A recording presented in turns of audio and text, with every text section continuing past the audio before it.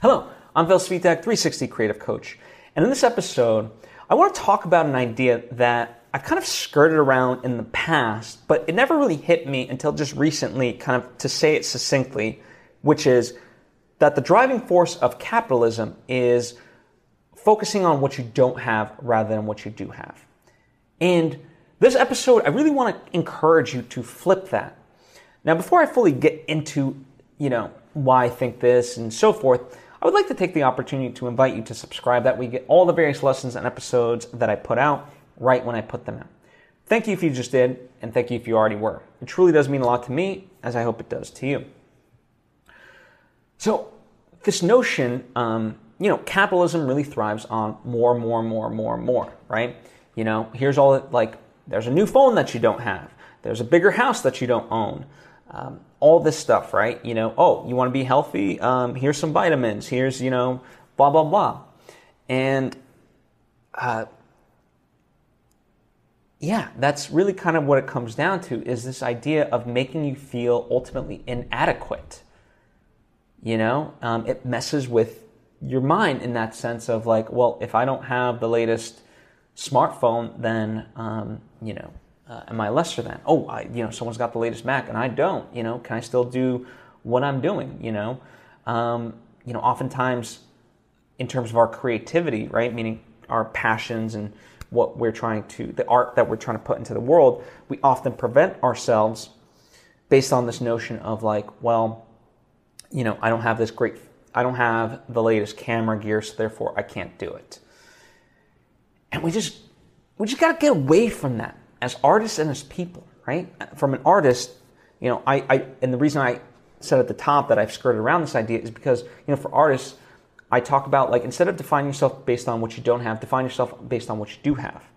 And think about what resources at your disposal and go do it, and then, more will come based on that. But just stop thinking you don't have X, Y, and Z because, you do have a lot.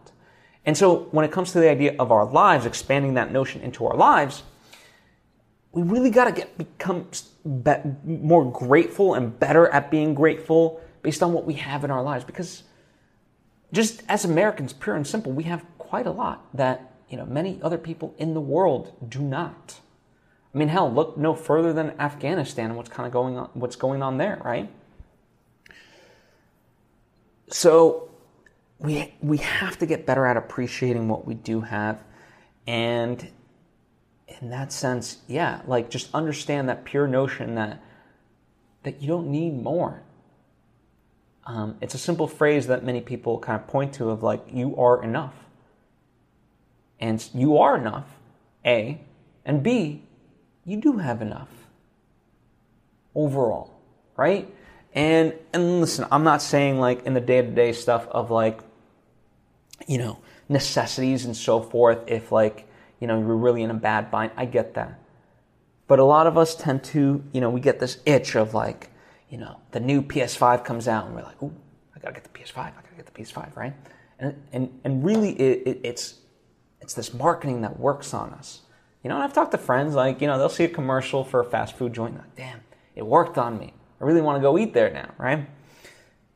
That's how this advertising is sophisticated in that way. It does work on us and it does affect us. But part of the solution, right? Because ultimately, capitalism is fueled by this idea of money, right? So they're trying to give you something, they're trying to create this desire so that way you give them money. So the way to combat that is, again, just this idea that you already have enough and really kind of looking at it, instead of focusing on what you don't have, focus on what you do have. And the other part of that is, prioritizing what actually does matter to you. So the money that you are going to spend it in alignment with your values. Don't just spend needlessly on stuff that you don't actually want just because the marketing's there. Spend your money based on what actually brings meaning to you. So sit down and if you're a car guy, fine. Okay, how are you going to budget the idea that, you're going to go have a nice car or go see cars or whatever the case may be. For me, let's say if I was really into sports more, like soccer specifically more so than I am, it's like, okay, maybe I would, what are the TV packages that I'm willing to spring for so I can watch soccer? If let's assume that like I can go to, like games are more available because of COVID, like COVID not being a thing, then it's like, okay, what games can I go to, and can I travel to see some of these games, right? So if I'm going to spend my money, spend it in alignment with what I want, right? So these two ideas working in tandem. In fact, there's a great book by my friend Chelsea Galicia called Save Yourself. SAVE being an acronym for spend in alignment with your values, not your ego. So that's a great book to check out in terms of the second thing that I'm talking about. But primarily, just shift that thinking into, instead of thinking what you don't have, just be like, you know what? Look at what I do have. And let's switch that, And I'm not someone that thinks like capitalism on the at face value is a negative thing. But the idea that like there's ultimate resources and like more is the solution. That's what got us here point blank in terms of climate change. Just overspending overutilizing our resources and so forth. Let's not do that.